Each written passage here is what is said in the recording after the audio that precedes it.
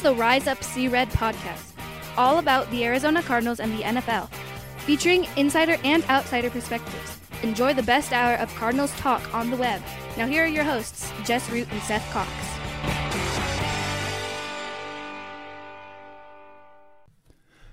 Hello, Arizona Cardinals fans, and welcome to the latest edition of the Rise Up See Red podcast. I'm your host, Jess Root from CardsWire.com, the USA Today NFL Wire site covering the Arizona Cardinals.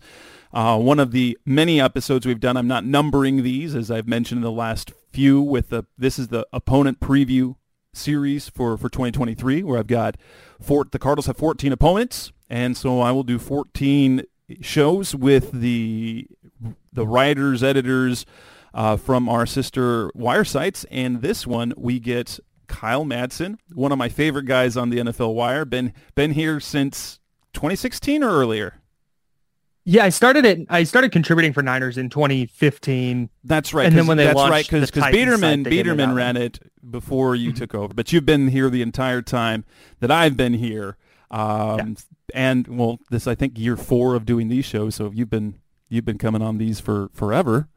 Yeah, man. It's my favorite annual Slack message. Yeah, man, I'm in. Let me know when. And so we're going to talk 49ers. The Cardinals and the 49ers are going to be twice, like they play every single year.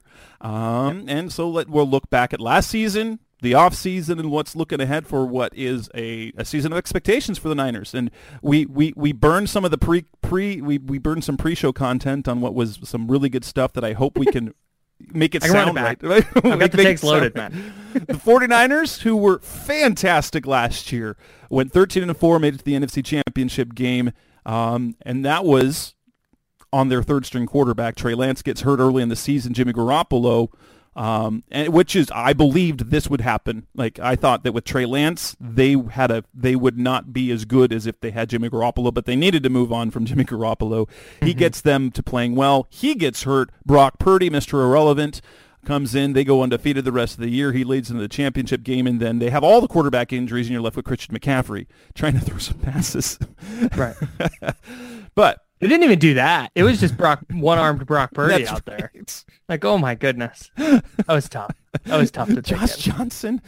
There's nothing worse than, and I don't mean to bring this up. It just so happens that this is a Cardinals podcast.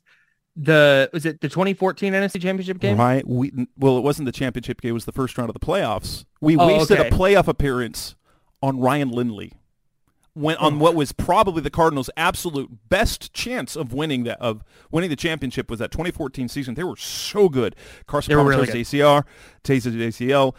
Drew Stanton gets hurt against the Rams, and so we roll for the rest of the season with Ryan Lindley, play an under 500 Panthers team in the first round of the playoffs, and produce the lowest offensive production in NFL playoff history with Ryan Lindley playing quarterback. Now, in fairness, that happened because there was like a minus 34-yard play the last play of scrimmage. Right, but that game was over like early. It was so devastatingly bad. I was working in Arizona at the time, and a bunch of my coworkers are big Cardinals fans, and my buddy Dan, at the next day at work, was like, honestly, that's the bet. If you're gonna lose a playoff game, that's the way to do it. And that's how I felt about the Niners losing to the Eagles last year. Like you go down with all the quarterback injuries. Like, Josh Johnson wasn't beating the Eagles, but when Johnson went down with the concussion, it was really clear that Purdy's arm didn't work. It was just, okay, let's do the last 36 minutes of this game or whatever it was. Let's get this over with. Ugh, jeez. Yuck. That said, it stinks. I would say it would be fair to say that they far exceeded any expectations that anyone had for that team, right? Yeah. Given the way the season went, yes. But I definitely think going into the year, if you had just told me, hey, they went 13-4, I wouldn't have been floored. The thought in my head would have been, oh, Trey Lance figured it out quick. Yeah. Or they lost 2 to start and he was terrible and Garoppolo came in and they went 13-2 the rest of the way. That would Brock Purdy would have never entered my head. Right. And if you had said, hey, Brock Purdy's going to come in the first drive or after the first drive in week 13, I would have thought season over. And I thought We're drafting a new quarterback. Right. I thought that at the time. I was doing post-game on the radio for Niner games at the station I was at. And I said when Garoppolo got hurt and they showed him getting carted off, I was like, that sucks. Their season's over in week 13. I thought it was done. And Brock Purdy, it turns out, can play a little bit, which is a stunner to me. I had no faith in him. But, yeah, man. I think so. So given how the season went, yeah, they dramatically exceeded whatever I thought they were going to do. So tell me what you thought. So I wonder about whether Purdy can, if he, because they have such a talented roster, he doesn't need to be great. He doesn't. Mm-hmm. And what he was last year was competent and smart, which is really when I talked to you last year, I'm like, this is look at this team. They have a great offensive. They have one of the best offensive tackles. You've got a great wide receiver group. You've got the best tight end, one of the best tight ends in the league. Mm-hmm. You now add Christian McCaffrey, arguably the best running back we've seen in a long time, in the best scheme running offense in the NFL. You just need your quarterback not to mess things up. Tell me, like what you were telling before the show, your thoughts on Purdy and Garoppolo. So I kind of feel like Purdy, we'll start there. He was last year, like I said, he exceeded any expectation I had for him. And he was really good in little ways that Garoppolo was terrible. And I went and I looked at the numbers. He pushes it down the field a little bit more often, and I'll get to that in a second. But under pressure, Garoppolo was a disaster. When the pocket collapsed, Jimmy Garoppolo was going to take a sack or turn it over. That was how it felt. Whereas with Purdy, when the pocket collapsed, there were you can quibble with some of the ways he escaped the pocket and whether he did it too early. I'll do that. But there were so many plays where the pocket breaks down and he steps up through it and makes a play, or rolls out to his right and makes a play. There were 3, 4, 5 plays last year where Jimmy Garoppolo might take a sack or turn the ball over, and Brock Purdy turns it into a touchdown. And that little change is just so monumental on an offense like you just described with Christian McCaffrey and with George Kittle and Brandon Ayuk and Deebo Samuel. They have a quarterback now that is he have any like physical trait that wows you? No, but he can extend the amount of opportunities that the 49ers have to get the ball to those playmakers. And that is key number one. After that, it's don't turn it over. And there's two areas though that I mentioned. He pushes the ball down the field a little more often than Garoppolo did. He threw it deep more often, and he threw it into the intermediate area about the same amount. This is my favorite stat. He completed 80% of his throws 10 to 19 yards beyond the line of scrimmage. 80%. The next highest in the league was Deshaun Watson at 68. The difference between 1 and 2, Brock Purdy and Deshaun Watson, was the same as the distance between Deshaun Watson and number 30. Well, and I know a lot. Like Shanahan is a genius on scheming guys open, and you'd have wide open guys that Garoppolo would barely complete. Right. Yeah, he missed so many open guys, or there would be a shot open deeper down the field, and he would take the shorter throw. There's those little things. Do I think Brock Purdy is way better than Jimmy Garoppolo? No, because he might regress. Those intermediate throws, if he drops down to 61, 62%, and he had a couple of interceptions. One was dropped, one was called back. The dropped one against Seattle, and then there was one that was called back against Tampa. Those 2 interceptions could pretty dramatically change the way we view Brock Purdy. So I think you might see his interceptions uptick a little bit, and then his completion rate in the middle of the field or in that intermediate area come down some, and maybe he comes down to earth a little bit. But I do think just that escapability and that awareness when the play falls apart, and he can run the offense, but when he has to make a second reaction play or extend the play, he's really good at that. And I think that's where you kind of see the Niners offense take a leap. Anything last season that would have been viewed, aside from the injury situation, but anything that happened in the season that was viewed as disappointing, because the defense was fantastic. You got you played well offensively. You won a ton of games, but was there anything that underperformed? Outside of Trey Lance, like that was not awesome. That was. I'm also just real quick on that. I'm not out on Trey Lance. I think Trey Lance is going to wind up going somewhere, and I think could be a really, really good player. He just needs to play, and I think he needed that last year, and then he breaks his leg, and and it was season over. So I think his time with the Niners is done, given how things are kind of going now. But that's a separate thing. So the Lance injury was definitely disappointing. Like Javon Kinlaw, 2020 first round pick, had a tough year. Again. Drake Jackson, their second round pick last year, wound up a healthy scratch in like 5 of their last 6 games, including the playoffs. That was not great. Elijah Mitchell, really good running back. Dealt with injuries again. He's only played 16 games in his first 2 years. Talented player, but can't stay on the field. Y'all are used to that. Yeah, that's just kind of, and then they made up for it by trading for Christian McCaffrey. So no, I think they met or exceeded expectations at like every position I had question marks about. They wound up being really, really good. Coming up next on the Rise Up See Red podcast, Best Hour of Cardinals talk. Let's move to the offseason, free agency, and the draft. That's coming up next on Rise Up See Red.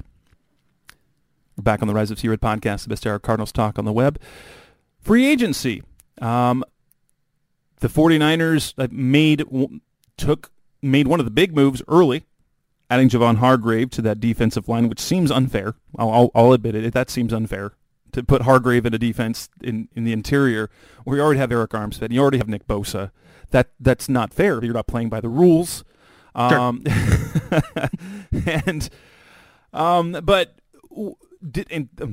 Adding Sam Darnold is a game changer, right? Totally. Yeah. Sam Darnold, the MVP, future MVP. The amount of people that I've seen, and Brooklyn, the Niners can add Javon Hargrave if the Eagles are going to do what the Eagles have been doing. That's true. So that's just a whole, that's they have to do that to compete in the NFC. But the amount of love for Sam Darnold this offseason has been insane.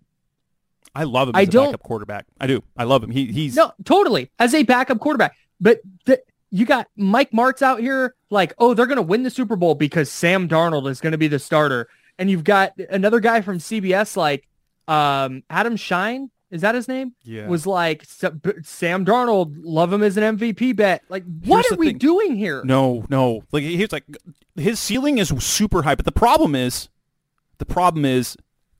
turnovers, in which he will. Yes. Yeah, it's worse than Jimmy Garoppolo. Right. When the lights come on, it's the I'm seeing ghosts thing. I know that was like a meme, but that's just that's a good encapsulation of, and he's super talented. And if he has to come in, I think the Niners could win a couple games, but I would also not love their chances to win a playoff game if Sam Darnold's playing. Like that's just, and I think the days of Kyle Shanahan takes average quarterbacks and turns them great, I think that got overblown because what Kyle Shanahan was doing with Matt Schaub in Houston was just so new. And what Kyle Shanahan did with Matt Ryan in 2016 was just so new that the league didn't know how to defend it. But then he did it with Brock Purdy. Yeah, but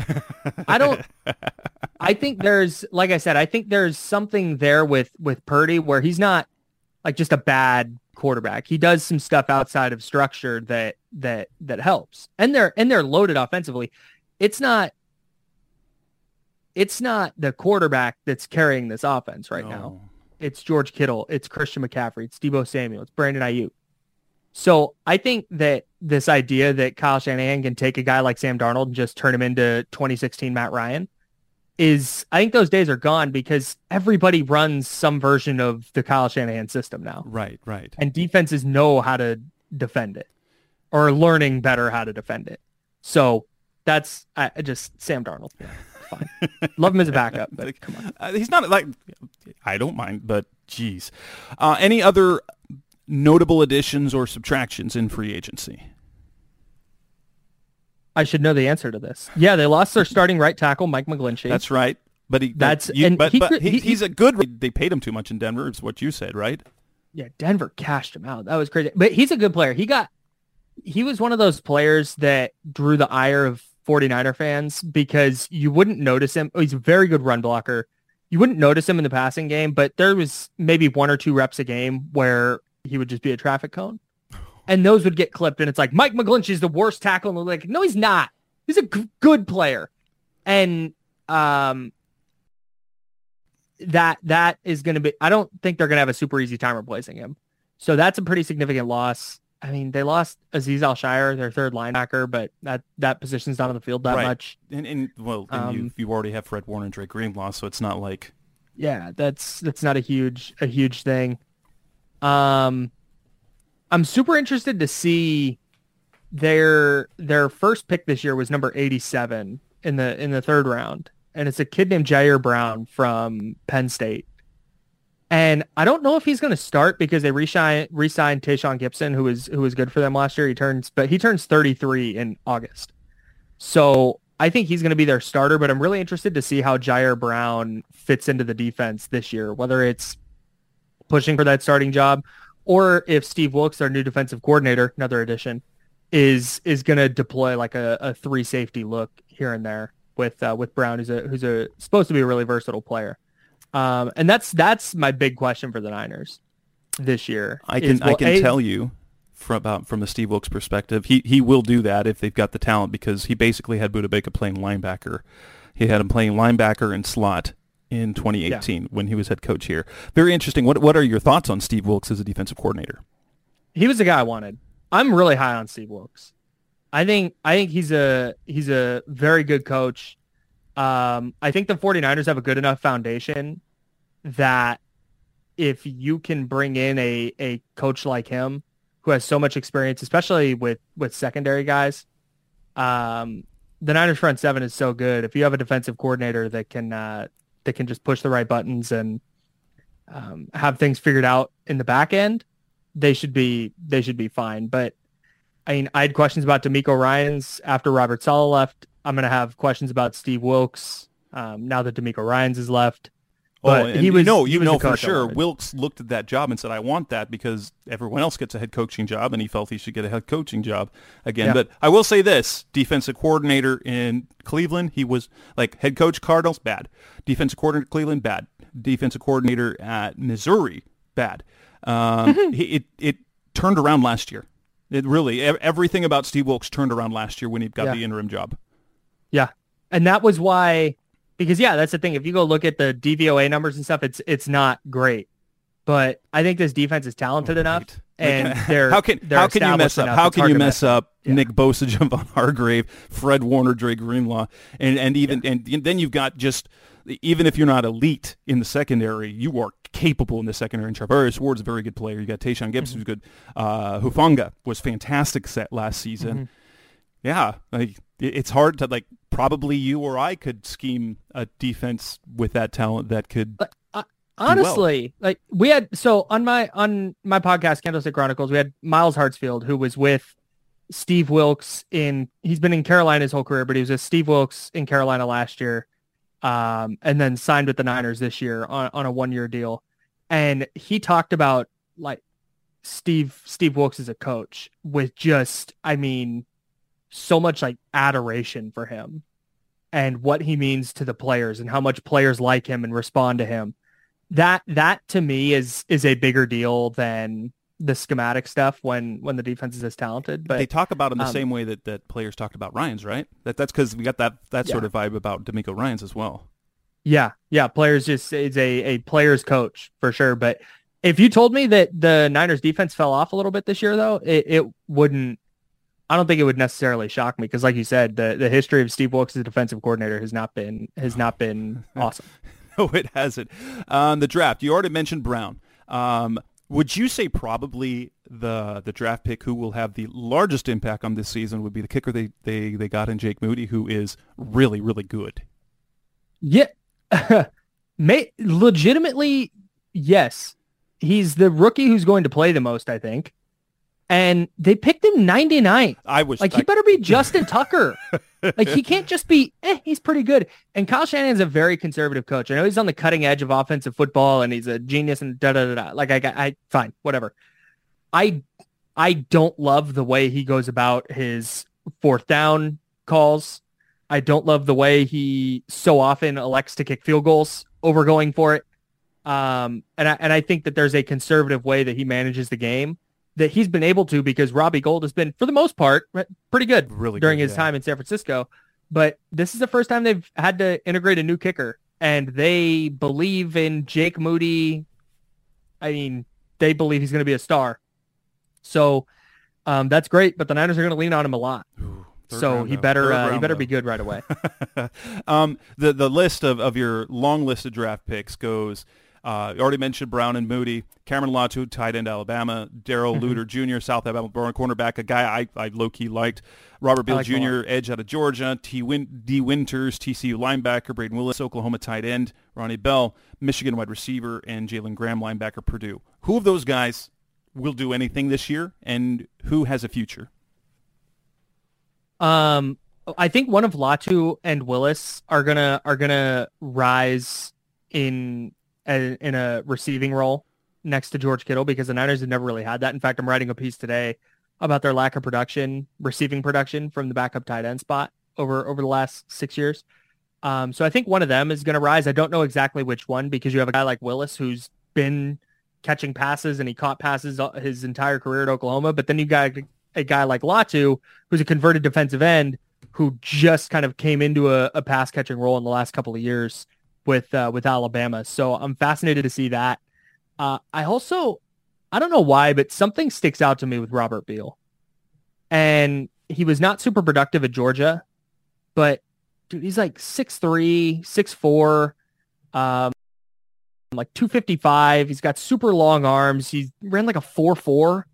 And he can fly. He's really explosive. He's big. And I like the idea of putting him on the Niners defensive line with that coaching staff and seeing if he can develop into something. So that's the guy I've really circled that I'm watching in camp. All right. Coming up next on the Rise of C Red podcast, Best our Cardinals Talk on the Web. Let's move to the 2023 season, a season with high expectations. Can they match them? That's coming next on Rise of C Red. We're back on the Rise of C Red podcast, Best our Cardinals Talk on the Web. The 49ers in 2023, one of the absolute favorites to not only win the NFC, but win the Super Bowl. And obviously, you've got the Chiefs at the top for favorites for the Super Bowl. But the 49ers are right there, and with the Eagles are basically co-favorites to take the NFC. What is that reasonable? Are those reasonable expectations for a team that's going to lean on Brock Purdy as a quarterback moving forward, coming off of elbow surgery, and probably going to be ready for Week 1? It has to be the expectation. When your roster is built the way it's built, you can't go into a year being happy with, if you can win a playoff game, that'd be nice. Like that's not where this team is at all. So I think the expectation has to be there. The 49ers believe fervently in Brock Purdy. So yeah, he went 5-0 as a starter last year in the regular season, and then won 2 playoff games. So if they're going to roll with him as the unquestioned starter, then yeah, the expectation is they're going to win a lot of games and make a push for a Lombardi trophy. That's just where this team is and needs to be with the amount of talent that's on it. So ceiling is obviously Super Bowl, not just Super Bowl rings in the famous words of Bruce Arians, not just Super Bowl rings, but reasonable expectations would be not necessarily winning the championship, but another deep playoff run would be reasonable to do, right? Yeah, I think so. But if they lose in a NFC championship game for the third time in 3 years, at some point, fingers are going to start getting pointed. Yeah. I don't know. It kind of depends on how things shake out, but it would be fine. And it would be hard to, it's not like fire everybody, organizational turmoil kind of thing. But man, losing a third NFC title game in 3 years, like that's tough to swallow. It's so I think they got to get over the hump. But at the same time, you're like, that's 3 NFC title games in a row. that's really good. I mean, it's good. It's not quite good enough because you always want to see improvement. Yeah, and I imagine if they get to the NFC title game and lose, the way it goes down in my head is, they just weren't good enough at quarterback again. Yeah. If you go look, our buddy Doug Farrar, the managing editor at Touchdown Wire, if you go look at his power rankings, the Niners are 5. 1 is the Chiefs, and it's like Patrick Mahomes. 2 is the Eagles, and it's like Jalen Hurts, possible MVP. 3, the Bengals. Hey, Joe Burrow. If you want a guy leading your team, it's Joe Burrow.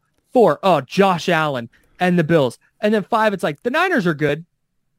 We don't know about Purdy, who's ranked number 17 in the Touchdown Wire quarterback rankings. Right. He's an unknown with an injured elbow. Like, cool, man.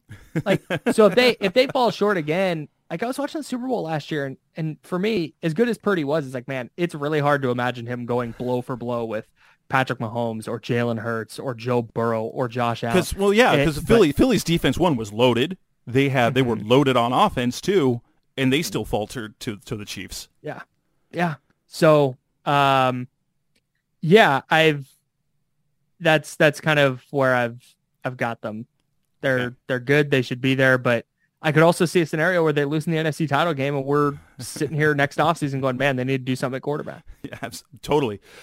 Now, what do you think their reasonable floor is? We're not talking about major injury to Nick Bosa, or even but honestly, this is the situation they're in. So if Purdy gets hurt and it's Sam Darnold, if Darnold can minimize his erratic play, they're still kind of in the same situation, right? A little bit. Right. It kind of feels that way. That the 49ers have almost quarterback-proofed their team. All they need is mistake-free, competent play.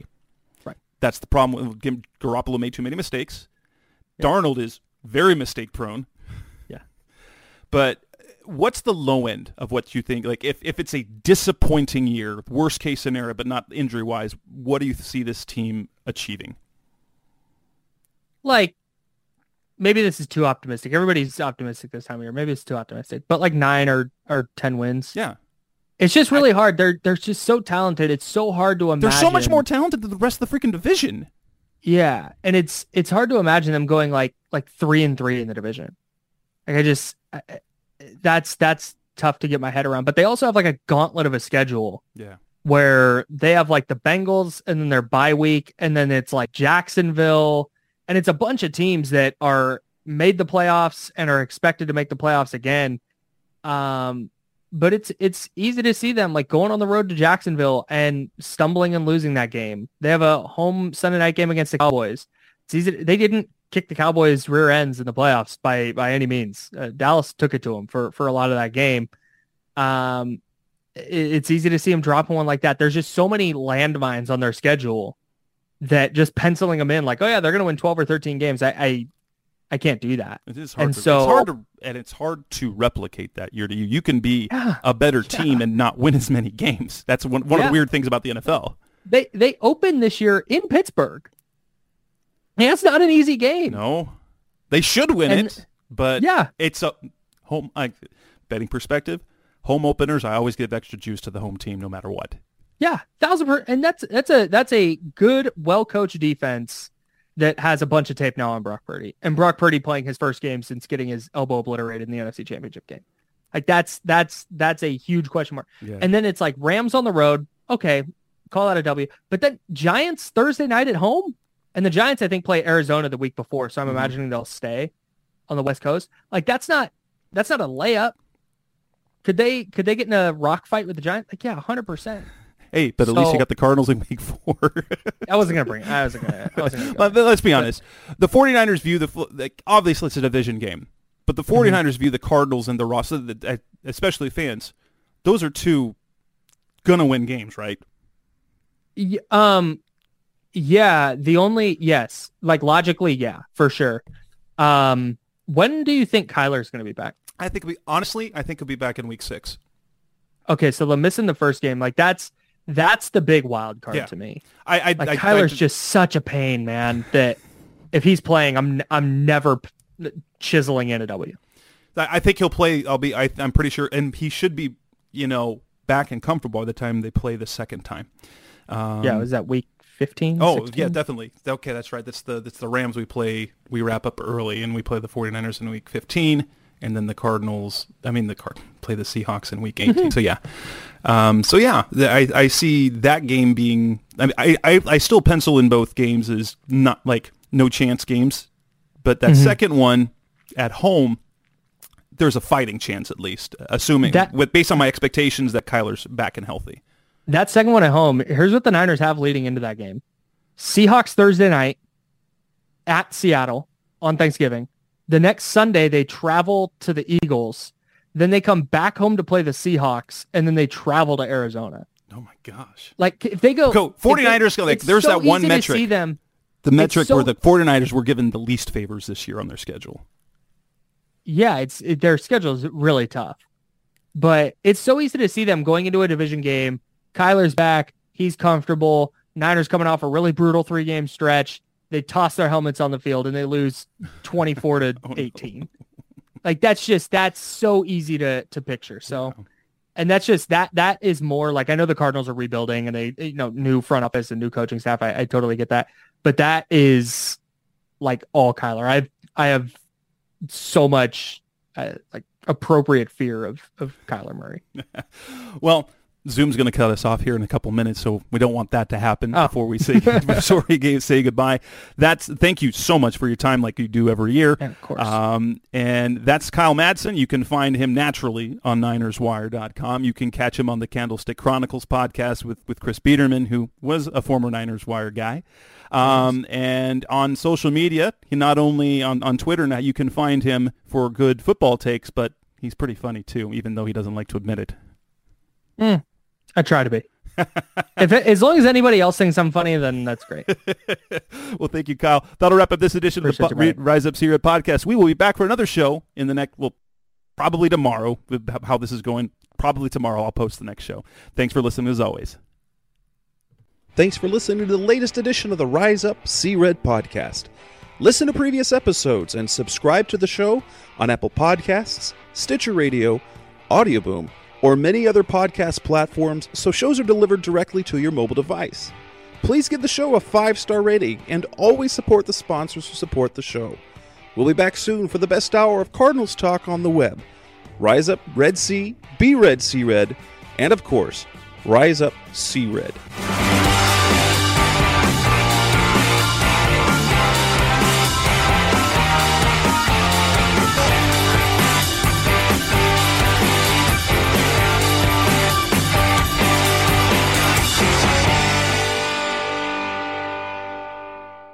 Rise up!